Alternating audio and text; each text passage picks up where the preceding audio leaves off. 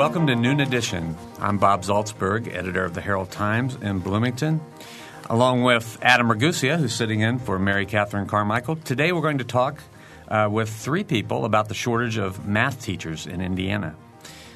Our guests today are Kent Orr from the Indiana University Department of Mathematics, Diana Lambdin from the IU School of Education, and Kira Gartell, who is a student in the Transition to Teach program.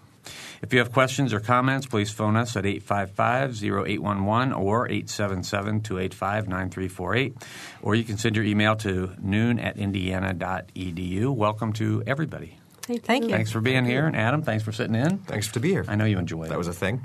Yeah. I'm glad to be here, and thank you. All right. Thanks. There's a hybrid form of saying that. That's good. All right. We want to frame the discussion today about math, and I've read, several people I'm sure have read a lot about shortages of math teachers, science teachers, special ed teachers. We're going to talk about math today. Diana, do you want to sort of frame this discussion? What's the problem? Well, let's talk about why there are shortages, increasing school populations, impending retirements, and the new government regulations for highly qualified teachers. First of all, let's talk about the retirements. In 2006, a study showed that 31% of the math teachers in Indiana would be eligible to retire in the next 5 years. And in fact, 16% of them are already eligible and are still teaching as they're eligible. The average teacher age for mathematics is 42.8. And we're just not getting enough people to replace those who are retiring and moving out of the workplace. The No Child Left Behind Act also has had an impact on the need for teachers. That legislation included a mandate that by July 1st, 2006, all public schools in the nation would need to employ only teachers who were, quote, highly qualified. Well, what does it mean to be highly qualified? New teachers must have at least a bachelor's degree, have full certification and licensure by the state, and demonstrate competence in their subject area. And each state decides exactly how these regulations are enforced. What this means is that in Indiana, if we had teachers who had been teaching mathematics but don't meet these requirements, in 2006, they were notified that they needed to get qualified or we needed to replace them with highly qualified teachers. Mm-hmm. The highest area of needs in the state are for special education teachers, as you mentioned, but then also for mathematics, science, English as a second language, and foreign language. So we're here today to talk about the need for mathematics teachers and a scholarship that we have available at Indiana University that we'd like to advertise. Okay, we can talk. We'll certainly talk more about that. I want to follow up with a couple of questions. The teachers who are teaching math now that don't meet that new standard of being fully highly qualified. Highly qualified. Yeah. Can you describe a teacher who maybe is doing very well teaching mathematics now but doesn't meet that standard? What don't they have? Well, for example, in many cases in middle schools, grades 6, 7, 8, something like that, we have teachers who are elementary qualified and may have taught sixth grade and then the district redistricted and put sixth grade in the middle school. The teacher continued to teach sixth grade, but they're not qualified as a mathematics teacher at the sixth grade level. Okay. So they need to study more mathematics. They need to become highly qualified according to this definition. Okay. And then I guess another follow-up question I'd ask is you mentioned that mathematics teachers are an average of 42.8 years old. Yes, you said. So, what are younger teachers going into if they're not going into math? Is there like a glut of a certain kind of younger teacher? I don't think that we have a glut of teachers in general. I think what we're looking for is people who are studying mathematics. We'd like to convince some of them to become teachers. Okay. All right. How does it spread across grade levels? Is there a greater shortage in secondary versus primary education? Yes. At the high school level is really where the shortage occurs. All right. Well, I want to ask Kent, who is a mathematics teacher and mathematics professor, with this issue, what kind of impact does that have, or could this have on people who are then going to study mathematics, in higher education? The fact that I guess we're having a shortage of math teachers now. Do you think that this is going to have an impact in terms of a shortage of math students, qualified mathematics students who are coming to you? Gee, I don't have an answer for your You question. don't? Oh, no. That question I've stumped caught him me already. completely off guard. I think that the National Science Foundation is working very hard to promote mathematics, particularly among underrepresented groups, women, minorities, and things like that, to get more people involved in graduate education as well. But I also, the purpose here really is to focus on the need to get people out in secondary schools. And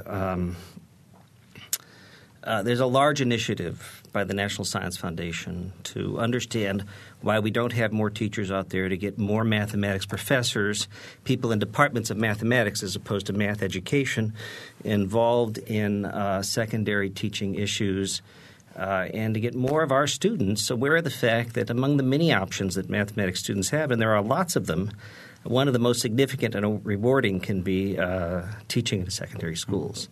I'm going to ask you an easier question. Good. Didn't mean to catch you off guard there. That's okay.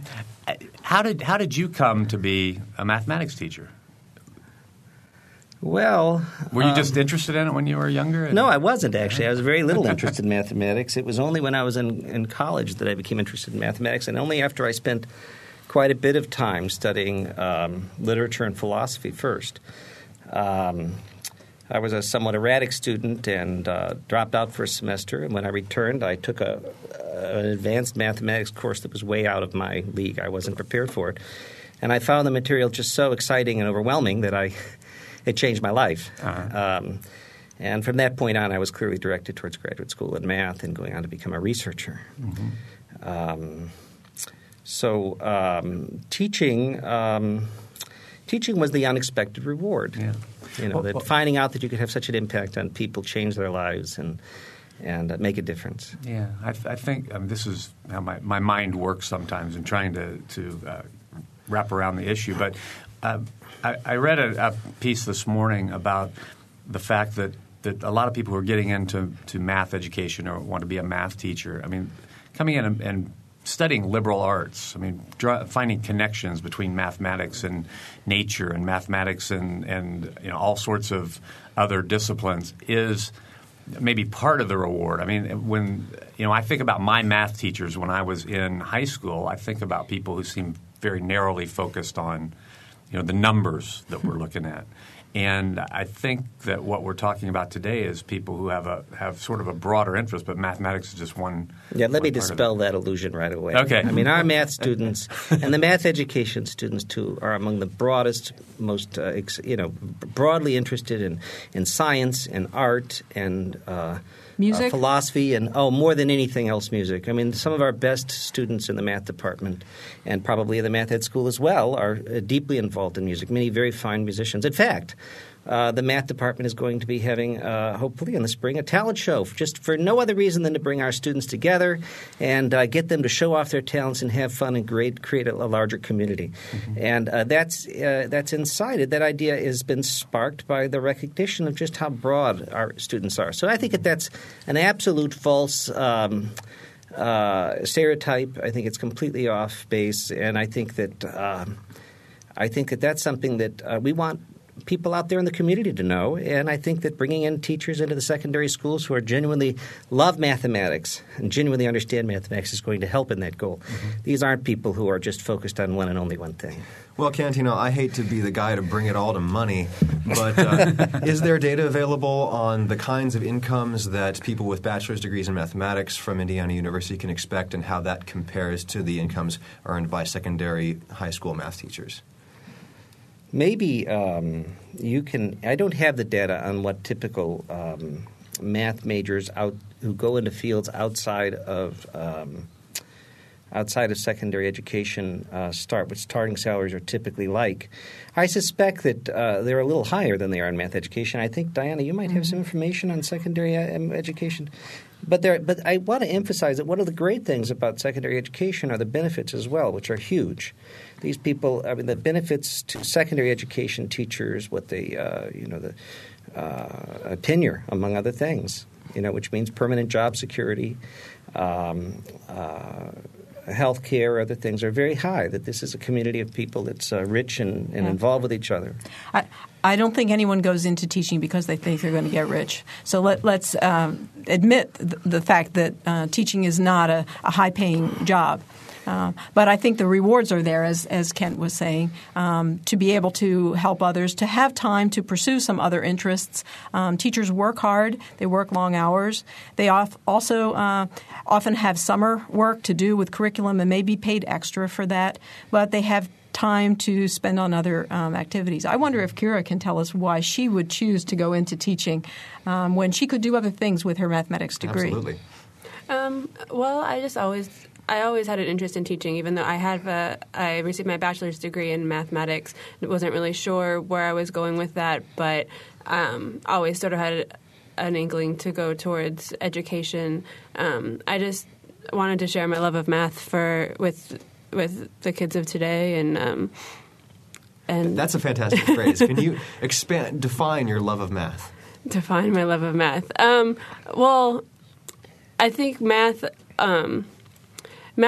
is a way of communication almost. Math is a universal language, and anyone, I think, can understand math. And if given the right opportunities, I think a lot of math teachers do a disservice to math today with the way it's taught. I've been in a lot of different classrooms and seen a lot of different varieties of teaching methods, and in some of them I can understand why so many people struggle with math. I mean, there's so many people who struggle with math and don't understand why it's so important to learn and how it can explain the world almost. But So I just want to go in there and try and change that view of how math is perceived in the world. I think one of the most fundamental reasons you want to have highly qualified math students go on and teach is because they have a passion for mathematics. And, that passion is always contagious. But I can tell you that passion in mathematics is particularly the case. People who discover they spend their life playing games and working puzzles, they play around with a Rubik's Cube, and they discover because they have a talented math teacher who knows something about mathematics that it's mathematics they're learning. That mathematics, the Rubik's Cube is about math. It's about a whole subject called group theory. And there's and they've had training in those things, and they can tell those students something about it and make them realize what's exciting. Those students get excited. And that excitement, just what do you say? It grows. It disseminates out into the community. It multiplies. It multiplies. You got it. The word I'm looking for. And you want people who know about math out there teaching mathematics, who really know the subject, because they're going to generate that enthusiasm, and they're going to make those students understand why it is that they should be excited about what they're learning. All right, our phone numbers today, 855-0811, 877-285-9348. And you can send your email to noon@indiana.edu. We're talking about the shortage of math teachers with Kent Orr, who's from the Indiana University Department of Mathematics, Diana Lambden from the IU School of Education, and Kira Gartel, who's a student in the Transition to Teach program. Kira, I want to talk a little bit more about the program that you're in and how you got involved with it. Well, the Transition to Teach program is a one-year program. It's a graduate program for people who already have a bachelor's degree in the subject area that they want to teach. For me, that was math, but there are people in the program in all different disciplines and sciences and English languages. And it's for people who maybe didn't know at first they wanted to go into teaching, but and got their degree in their content area, decided they wanted to go into teaching. One-year program, they'll get their certificate, their teaching certificate, and be able to teach in secondary schools. Mm-hmm. Did you go directly into the program after your? I did not. I actually took 3 years off, not necessarily on purpose, but I wasn't really sure what I was going to do when I graduated. I had a few different jobs and realized that I was sort of always leaning towards the education field. I worked in a GED classroom helping people get their high school equivalency diploma, and realized that the classroom was where I wanted to be. I also did a lot of substitute teaching, and after doing that for a while, I realized that I didn't want to sub anymore. I wanted to have control of the classroom and actually become a teacher. And so I realized that to do that, I needed to go back to school. Unfortunately, I wasn't looking forward to that aspect of it. But with this program, it's a one-year program. You take your education classes. There's also a lot of time spent in doing field experience in actual classroom. You do 10 weeks of student teaching, which I'll be starting in the spring. Where? In Mooresville. So a little bit of a drive, but it's not too bad. There's a few of us going all together, so we get to carpool. So in May I'll be done. I'll have my certificate, and I'll be able to teach, hopefully, if I get a job in the schools next year. Yeah. Sounds like you'll be able to get one in math. Yeah, hopefully. And I was, very fortunate. I had been looking to go back to school. I was sort of procrastinating. I knew I needed to in order to go in, and then I found the scholarship, the Noyce Scholarship, that pretty much pays for all of my schooling plus a little bit, and that sort of gave me the motivation to actually apply and go back to school and do what I wanted to do. May I emphasize that our Noyce scholars, they're a really select group of people, and they're really great future teachers. Can you tell us more about the program? Well, the program has two parts. One is aimed at our undergraduate math majors. It pays up to 2 years of support, up to $150 per year. So that's a total of over $18,000 of support for students who are math majors to get a mathematics degree and simultaneously to get certification for teaching. So these are highly qualified, math students, and also they have the vision of the liberal arts education because they're coming through the College of Arts and Sciences with a liberal arts education, and they're getting also a thorough treatment from the School of Education and Math Education. The people who are experts about how people learn mathematics are teaching them how to go out and use that knowledge and teach mathematics. So these are highly qualified people. They're great students, and for those people out there in the schools who are looking to people to hire, I really want you to keep an eye on our Noyce scholars. They're really they're going to be in high demand, let me tell you. They're going to be in high demand. That's right. And so the second part of the program is a graduate program. These are for people who already have a math degree or the equivalent, and that pays $10,000 for a one-year intensive postgraduate program to obtain teaching certification, which includes their field work, going out and student teaching. So it's pretty intense. It's a full 12-month program. It pays them a lot of money, $10,000 for that. And they come out of that not only with their math degree but with certification to teach. All right.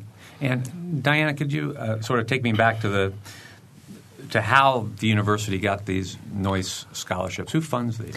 The National Science Foundation offers these scholarships, and colleges and universities around the country can write a grant and apply. And we have to describe our teacher education program. What is it that the students will be doing? How will we support them in becoming teachers? What types of experiences in the schools will we provide for them? And how will we follow up with them after they've graduated and received their certification and are working? One stipulation of the Noyce Awards is that the teachers must teach 2 years for each year of support in a high-need district. And a high-need district is defined one of three ways. One, it could be a district that's high poverty. That is, it has above a certain percentage of students on free and reduced lunch. Or two, it could be a district that has teachers who are teaching out of field. That's those teachers on the emergency permits. They weren't able to find teachers who were highly qualified, so they needed to hire people out of field. A certain percent of those would qualify the district to be a high-need district. And third, it could be a district that has all the teachers they need, but they've had rapid turnover. And so every year they're finding new teachers and trying to put them in. Mm-hmm. So Kira will be required to teach 2 years in a high-need district to pay back the 1 year of Noyce support that she's received. Okay. It sounds as if there was a competition for these the finances, the money from the Noyce scholarships. That's right. So how many universities around the country, do you have any idea how many have Noyce I think there are quite a few. For example, IUPUI, our sister campus, has a similar program for science teachers, and they've just received a second award for math and science teachers. So they're also offering these types of scholarships, and they're placing most of their students in the Indianapolis public schools, which have high need for teachers. So there are quite a few, but I think that it's also highly competitive. The government is trying to work very hard throughout the country to support people to become mathematics and science teachers. In our case, the grants are only for mathematics teachers. Okay, all right. Kira, where do you think you might teach?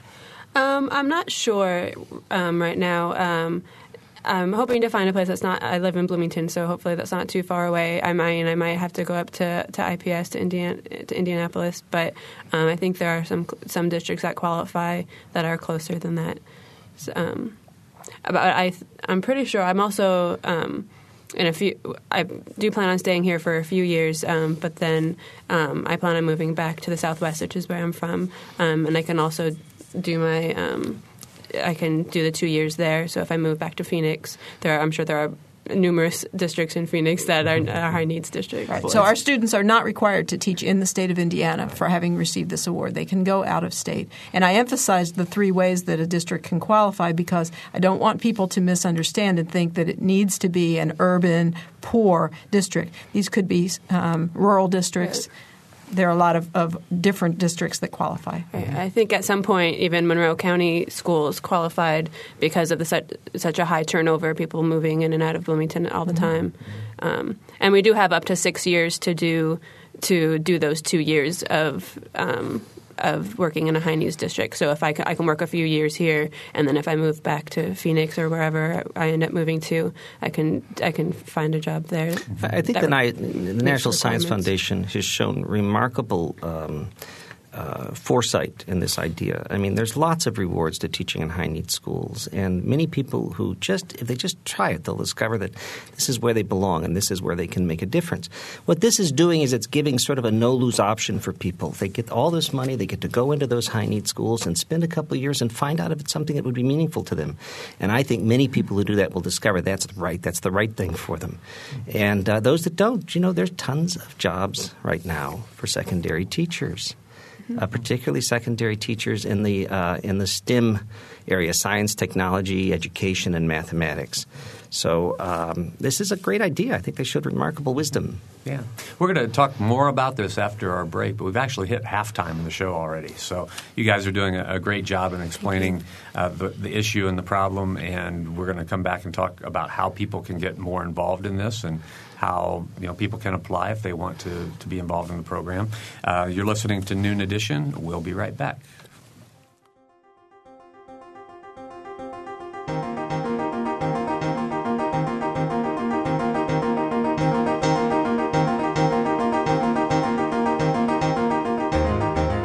You're listening to Noon Edition on member-supported WFIU.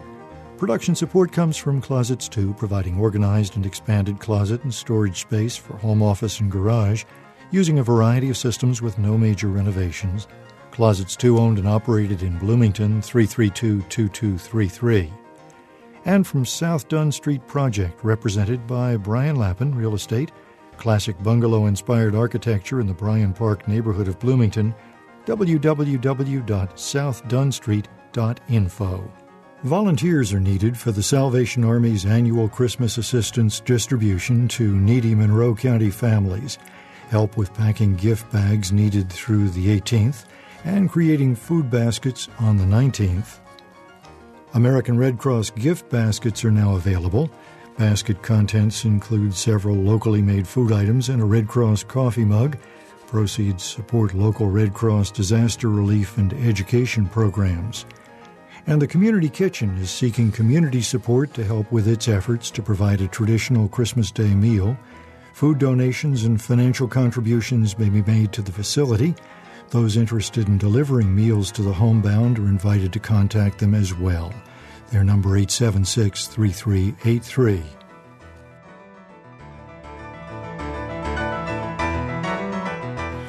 Welcome back to Noon Edition. I'm Bob Zaltsberg from the Herald Times, along with Adam Ragusia from WFIU. Today we're talking about the shortage of math teachers in Indiana and actually throughout the country. Kent Orr is here with us. He's from the Indiana University Department of Mathematics. Diana Lambden is here from the IU School of Education. And Kira Gartell is here. She's a student in the Transition to Teach program. She has a Noyce Fellowship. Yes. If you have questions or comments, please phone us at 855-0811 or 877-285-9348. Or you can send your email to noon@indiana.edu. And we do have an email. Absolutely. Here's what it says. It says, I vividly remember a teacher-parent night I attended a few years ago at one of the local high schools. I stopped in my son's calculus teacher's room and asked, how is he doing? And he said, oh, don't you know? He's the only student that we've had in years who has never missed a calculus test item. I went right home and asked my son, why haven't you considered a career in teaching math or math-related field? He said, I've never met a mathematician who is interesting. I translated this answer as a problem with the relevancy of the curriculum. What does the university and the local schools do for students who are talented and have the potential to go on to a career in mathematics? Now, I just met Kent today, but he seems pretty interesting. And Kira certainly is interesting. Absolutely. Maybe Ken can tell us about the mathematics Right. department and their math club. And Well, we have a lot of math majors for such, we teach a lot of students. We have a fair number of math majors, and they all love mathematics. So I'm not sure why this person isn't finding interesting teachers out there. I certainly meet a lot of them. We have a very active math program. We have 4 majors. We have an applied math major. We have a theoretical mathematics major. We have a mathematics econ major. We have a Bachelor of Arts degree, which is a liberal arts education with a mathematics emphasis. And so the students have a lot of options. There's a lot of interaction, a lot of double majors. People have majors in other departments. We have people interested in the business school. We have some people doing a second degree in music, people in philosophy, people in various sciences. These are people with a lot of broad interests. And we have an active math club. It's a terrific math club. They bring in speakers all over the place to give talks on exciting mathematics topics, and they get very worked up about it. And they often get involved in undergraduate research. In fact, Indiana University has a research, education, and undergraduate program whose goal is to get talented college students throughout the state interested in research and mathematics. And they come during a summer and get paid quite a bit of money to spend a month there. I think maybe it's even 8 weeks during the summer getting involved in a mathematics research project. So there are a lot of initiatives we have in the math department to try to get people interested in mathematics and understanding it in a broader context and recognizing that it's something you can be excited about. As to this parent's experience in the classroom, I don't know what to say. I almost want to apologize. I just don't know exactly what I can do except to go to my students and try to get them excited about mathematics. And I think that's part of the point of this NOICE initiative. Again, coming back to what we really want to talk about is that we're getting people with strong math degrees out there, people with a lot of background in mathematics out there teaching in the classroom. And these are people who aren't going to give the types of responses this person get. These are going to be interesting people. Mm-hmm. Could you, for those folks out there who may still have these misconceptions, talk about some of the relationships, how math relates to art or music, for instance? It's a hard one to answer, but we all feel it when we're involved in math. Mathematics is not really about numbers. Not that numbers aren't there. It's about discovering patterns in the world, discovering how things are related to each other. It's about experiment and guessing and wondering might would be true and then trying to go out and show it's true, build a proof out of it and explain why certain things are true. I'm sorry, repeat your question. Let me try ask. Relate it to music, for instance. So, there's been strong ties over the years in musical ability and mathematics interest and talent. The information for me is mostly anecdotal. We have tons of students in the music school who just get very excited about mathematics, and many of our math majors, our best, strongest math majors, are students who are actually doing music performance degrees. There's certainly there's a mathematician at Princeton University who has a quite elaborate website about mathematics and music with some beautiful visionary things, pictures of things, movies and things that play to emphasize certain types of connections between math and music. Math and art, we actually taught a course about mathematics and art just a few years ago. I don't know when we'll teach it again, but I think it was successful. I think it was a good course taught by Professor Lindenstrauss in our department. Mathematics is clearly tied into finance and business. We have a number of students involved in the LAMP program at the university. We have a lot of students involved in the business school as well. A lot of business students come in and get math minors because mathematics is one of those fields that's useful everywhere. Well, let's build on that a little bit. Of all of these folks who are coming into the math program and getting math degrees at IU or anywhere else, if they're not going into high school teaching, what are they doing? Well, I think there's tons of options for people in mathematics, although I think the point is to emphasize that there's one that too many people are overlooking, which is hugely rewarding. Briefly, let me make that as quickly as I can because it's not what the point is. I don't need to build up mathematics. I think most everyone believes it's useful, that there are jobs out there. People like to hire smart people. And there's an aura about mathematics. Maybe it's in physics, it's in a few other subjects that if you're a mathematics student, you're smart.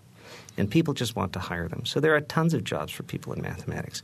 But really, this is about the fact that there's an overlooked profession out there, which is among the most rewarding they can find. It's one that offers lots of opportunities. It's one that's being overlooked.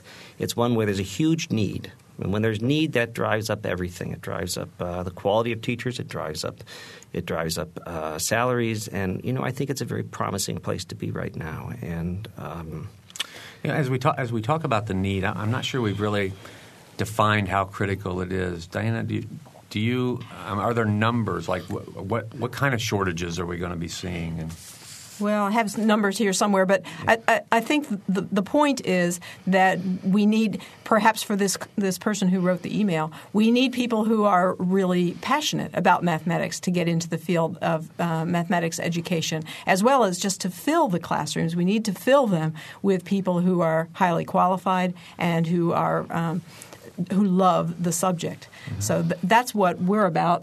We want to attract mathematics majors to think about teaching, and we want to attract people who might want to change careers. So our transition to teaching program, as Kira described, is for anyone who may already have a degree in some subject and wants to become a teacher, wants to change directions. They could be right out of undergraduate or they could be retired. And we have people of all ages in that program and of all majors. So English teachers, social studies teachers, science teachers. But we'd like to see more mathematics teachers in our transition to teaching program. Well, I think as this relates to Adam's question. I think if there are a lot of math graduates who are moving on into other professions, then you're trying to recruit some of them to come back too. I would assume they have their math degree already, like Kira did, and then she worked for 3 years someplace else. What kind of outreach do you do to try, besides radio shows like this, to try to persuade people to take that math degree, even if they've been out for 5 years doing something else, and bring it back into the classroom? Well, we've sent out mailings. We've let word of mouth. This is what they've found out from these Noyce scholarships nationwide. I was on a conference call with over 80 different universities the other week where they were discussing their strategies for recruitment, their successes, their difficulties, and so on. And radio shows like this, mailings, posters, career fairs, all of those things are ways that we try to recruit. But what we've heard is the most effective is word of mouth. So if you're listening out there and you're not a mathematics major, but you know someone who might have studied mathematics or some related field, we're looking for people like that. If they don't already have a degree in mathematics, we look at the coursework that they do have and recommend how much additional mathematics they might need to study in order to have what's required, that is, the degree in mathematics or its equivalent. That's a really good point. So that there are folks who may have not been a math major but had taken a lot of math in school, and they listen to this and they say, hey, this sounds like a real exciting opportunity. So it might not take them a year to get totally certified. They might need to study some mathematics before they begin in the education portion of the program. But we have trained advisors both in the mathematics department and in the School of Education who can meet with those people, who can advise them, examine their transcript, and let them know what it would take to qualify for this scholarship. Yeah, so it's not black and white. It's people just have to think about what their own background is, and if they're excited about this possibility, then you can probably work with them. That's right. So it could be people who had been trained in science, engineering, finance, those types of people, we'd be thrilled to look at their transcripts. Mm-hmm. In fact, we're very eager to talk to more people, and people who would like to make an appointment to talk to me or to our undergraduate advisor, Jim Brown. Jim Brown's phone number is 812-855-1589. His email is jaebrown@indiana.edu. And again, my name is Kent, and my phone number is 812-855-8019. And my email address is korr@indiana.edu. Please let us know if you're interested. We want to know. We want to get the information out to you so that you can make an intelligent decision if this is what you want. Right. You've got to find out what the options are and really what you want to do. And we give us a chance to tell you. We can make an appointment, come in to see us. Okay. We have a phone call. Let's go to the phones. And Andy's on the line. Andy? Hi. How we doing? Good. What's your question? Okay. The question is more of a recruitment question for sort of long-term aspect. What kind of recruitments are you doing for high school level students that are thinking of trying to pick something before they go into college? I have a daughter who is a junior in high school right now, and she's trying to decide on what exactly she wants to do, which schools to go to, and what exactly she wants to try and major in. It would seem to me that, it doesn't help in the short term, but it certainly will help in the long term if we can get more of these students interested in math from the beginning levels of this. I think there's a perception with high school students that are thinking about going to college is, math's probably the last thing that I want to get into because I'm not taking the right courses, or I'm going to have to take, huge amounts of math classes that are much more advanced than I think that I can take. Or at least that's what my daughter is thinking at this point. And I just wanted to hear your comments. Well, I'd like her to come in and see us. Are you in the state of Indiana? Yes, we are. Well, make an about appointment. 20 miles south of you in Bedford. That's great. Make an appointment and come on in to visit with us. It can be in the summer. It can be during the spring rather. But come in and visit us and give us a chance to get to know you. We'll tell you all about the math department. We'll show you around. We'll answer your questions. We'll meet your daughter and find out what's really important and interesting to her. She can make her own decision after that. She'll see the campus. It's such a beautiful campus here.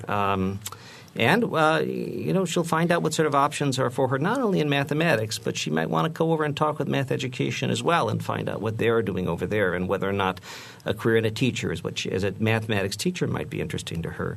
I think the university on their website has a place, at least for the summer, where you can register to visit the university. Is this correct, do you know? I'm not sure where I believe, but I don't know where it is. But I believe you go to the university website, iub.edu, Indiana University Bloomington.edu, IUB. I think you'll find there some sort of links around that tell you, would you like to visit the university? And they'll work out tours for you and places to go and things to do so you can get a larger feel of what the university is like as well. Kira, I think this is summer. Kira, you touched on this earlier. How did you make that decision? I always had an interest in math when I was in high school. I had some great teachers. Actually, when I went to college, I didn't really know what I was going to do. I was an undecided major for several years. I actually thought I was going to be a Spanish major. I ended up having a Spanish minor. But I just kept on taking math classes because they were interesting. I ended up with a math degree. And so it wasn't really any one specific thing that led me towards mathematics. It sounds like Andy's daughter is a little bit worried that the high school coursework that she's doing in Bedford isn't really going to prepare her for college. Was that your experience? I think that's I think that is a big concern as far as and it's not saying that the North Lawrence is any better or worse than anything else as much as it's not. Generally, when you think of a math major, you're thinking of, some child that's taken, calculus their senior year of high school, and it's like, geez, Dad, I really don't think I want to do that. Right, and having a math major is very intensive, and you do have to have a love for it, and not that you have to be amazing in high school, but I think that even if she shows some interest in it, even if she's not taking calculus start taking calculus when she gets to college, see if she's interested in it, and just sort of go from there.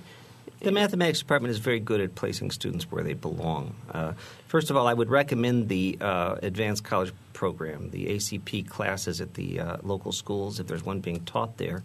That might be a great way for her to prepare herself. They often teach calculus or finite mathematics at and those are the courses where schools. They get college credit for taking it in the high school. That's right. And they're taught by teachers who have been trained by Indiana University. That's right. We have an active program. Alan Edmonds runs it to train new teachers in the program and to get mathematicians out there in the classrooms to visit classes and find what's going on, to make a community of teachers among these people in the AC program. But those students who enter our program also take they take an introductory test to find out where they belong, and we put them in the right math classes for them. And we certainly have students who come in and have not had calculus in high school but go on and do very successfully in mathematics majors. It's probably true that most of our math majors have had some calculus in high school, but we have some strong successes other than that. And I think one of the most important things to start encouraging kids in high school to be interested in math is to have great teachers, and that's what the NOIS program is trying to do. Absolutely. Is to get those good teachers into the classroom, to encourage students like your daughter, Andy, who to go into mathematics as well. So it's very cyclical. You want the teachers to get more teachers, to get more people interested in math, and so it's sort of a cycle. In fact, I want to advertise our website for the NOIS Scholarship. That's www.noise.education.indiana.edu. And if you go there, you'll be able to click and see the brief biographies of all of our NOIS scholars. And I'm just looking over them here, and I see that most of them say that it was teachers who inspired them to think about becoming teachers. So we need to get more enthusiastic teachers out there so that we can encourage more students to become teachers. Diana, would you read that website address again? www.noise.education.indiana.edu. All the information about the NOIS scholarships are there. So if you're finding your interest piqued by this program, I hope you'll visit our website and take a look. Right. All right. Good. Thanks a lot. Thank you very much. All right. Thank you. Thanks You're for the call. All right. Our phone numbers again, 855-0811, 877-285-9348. And you can send your email to noon@indiana.edu. It just reminded me, I went into journalism, which of course and I was an English major in college because of an English teacher I had in high school. I mean, right. the experience you have with your high school teachers can make a huge difference in the direction of your life. So, Adam? Yeah. Well, I think that the tenor of our conversation has implied this, but it's my understanding that the applicant pool for the NOIS scholarships has been smaller than one might expect, given what a terrific opportunity it seems to be for people like Kira. Our applicant pool has been terrific people, but not as many as we have the funds to give away. And so that's why we're here saying we want more of these terrific people to apply. Ken, you have the numbers. Yeah, what I want to emphasize is it's not so much that we don't have enough applicants, it's that we've got a lot of awards. The National So Science come and get 'em, Foundation. right? That's right. The National Science Foundation has a serious initiative here. Let's get good teachers out in the classrooms. They're very involved in that. So we have, I have it written down here, we have roughly 25 more awards to give away in the next 2 years. So that's at roughly $10,000 a year, and some of these awards are 2-year awards. So we're talking about a lot of money and a lot of awards. We're going to put out a lot of great teachers. Mm-hmm. Now, Kira, how many are with you with the NOIS scholarship at this point? Right now, this was the first year for the program. There were five recipients of the award, 2 in the graduate school with me, myself, and 1 other who's in the Transition to Teach program, and then 3 undergrads. Do you support one another? Do you get together at all? Yeah, we've had a dinner or 2, and we are connected with different teachers in the community, sort of mentor teachers that we can go and talk to about whatever issues we have, and just to also to observe their classrooms, sort of another person that we can touch base with about issues in the teaching field, and just that we can learn from. So in the program, it sounds as if the program, obviously there's a great financial incentive to be involved in the program, but it also sounds like there are other advantages to being in the program, this mentoring. And, definitely. Yeah. Definitely. Can you talk a little bit about how the whole thing works together? I mean, what it means to you to be a Noyce Fellow? Well, it's all very new. I mean, obviously, we receive the scholarship with which helps financially. I don't have to worry about having a second job or anything like that, and so that's very helpful. But yeah, and then having the community of the other teachers who all have this passion for math, but also a passion for teaching, because there aren't a lot of people like that out there, and so it's good to have those other people to sort of to talk to. Mm-hmm. Another thing that this Noyce Scholarship has done has been to further cement the relationships between the mathematics department and the School of Education. So Kent and I see each other a lot more since we have this Noyce Scholarship opportunity. And I'm in the mathematics department to meet with other mathematicians. He comes to the School of Education, and then we meet with our Noyce scholars. So I think that a community is growing up because of this opportunity. Yeah. When those involved in this grant first met to discuss what it would be and how we would promote it and what would make it special, I think the primary thing we kept on asking ourselves is what can we do to create a community among our Noyce scholars? What can we do to make this something lasting so that they both know each other and talk to each other, but also when they go out in the field, they have other people they've worked with that they can email and talk to and phone and learn about the things and share their experiences with teaching. So this has been a fundamental thing, make it personal. Mm-hmm. Yeah, I think that in all teaching, and Diana, of course, you know this much better than I, but teachers who have networks of people they can talk with and bounce things off of are often more successful probably than others. So. That's right. Mm-hmm. And that is an aspect that I'd like to emphasize of our education programs in general, not just for the Noyce scholars, and that is that they all involve extensive experience in schools, working with actual classroom teachers, getting to know what it is to be a teacher in the school and meeting teachers. Then those are people that they often keep in touch with after they've graduated. When they get their own job, you have those mentor teachers that you can communicate with and email with and get back with. And we hope to be there as well for our Noyce scholars once they're out there teaching. Mm-hmm. Are there other programs, other incentives to try to encourage people to get into math education? Or we could go back to STEM, science, technology, engineering, and mathematics. And are there programs that are encouraging people to go that direction? There are a variety of programs around the country, and some that are just being discussed here in the state of Indiana and not ready, I think, to be rolled out yet. One that I could mention, though, and that is the Knowles Science Teaching Foundation. That's KNOWLES. This is a national award.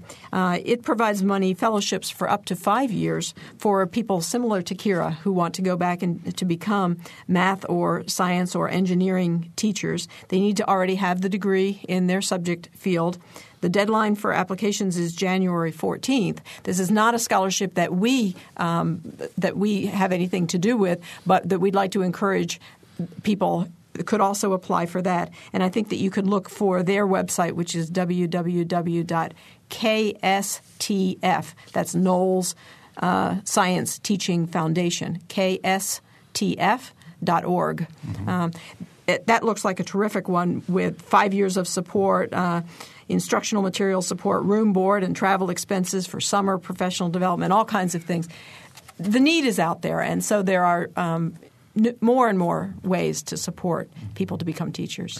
In the remaining 5 minutes of the program, I'm wondering if we could broaden the conversation out a little bit, also talk a little bit at the federal level. We mentioned at the top of the program part of the reasons that we're having this. Would you even characterize it as a crisis yet, or it depends on school districts? But the shortage is partly the result of that highly qualified teacher language, which is in No Child Left Behind, right? Mm-hmm. How should that frame the national debate about No Child Left Behind as that legislation gets renewed and shaped over the coming years?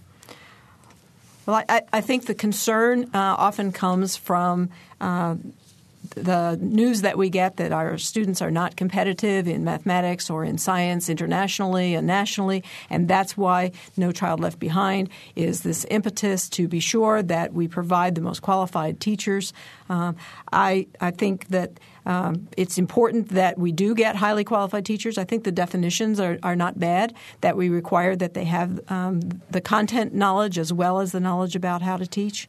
And there are some difficulties with the No Child Left Behind legislation that we could discuss perhaps another time. It takes a program, I'm sure. Right. But perhaps I should mention the good news, and that is that Indiana's students in general are doing better than the national average in mathematics and science in terms of the National Assessment of Educational Progress and in terms of comparing with the international assessments such as TIMSS. Indiana's math and science performance does measure up. In fact, our fourth grade science students took part in the international study and ended up 9th in the world. So if they had been a country of their own, they would have been 9th. The mathematics scores are also pretty good for Indiana. So it's not that we're doing so badly, but we need more people. We have this initiative in the state of Indiana for life sciences. IU is participating in that and trying to encourage more people to go into all the science fields, engineering, mathematics, science. And so it's a cyclical thing. We need more teachers to produce more students to come to college to become the new scientists and mathematicians. I'm going to try to slide in one more quick phone call. We have Ellen on the line. Ellen, we only have about a minute to go. Yes, I wondered, I have a grandson who is in the 8th grade and is one of 2 students in his school that are going over to a high school for a math class. And I wondered what summer camps or summer things to do. Maybe you've already said that. There are things that he's really interested in math, but he's also involved in sports. But I would really like to know what he could do or what we could do to help him encourage him in his math interest. And I'll take it off the air. Thank you. All right. Thank you. Do you have any answers to that? Quick answers? Very quick. Let me just ask you to send me an email at korr@indiana.edu, and I'll get better answers for you. I'll try to find out more for you what's available at that age. That's a perfect answer. There are certainly programs at various universities. I don't have particulars that are aimed at getting high school students involved in a little closer to mathematical research and to more advanced things. There's lots of mathematics. Lots of high school teachers are taking courses at the university here, and many of them are extraordinary students. But please send me that email, and I'll get answers for you. All right. We are out of time. I want to thank Kent Orr for being here, as well as Diana Lambden and Kira Gartell. For Adam Ragusia, producer Catherine Hageman, and engineer Mike Pashkash, I'm Bob Zaltzberg. Thanks for listening. Thank you.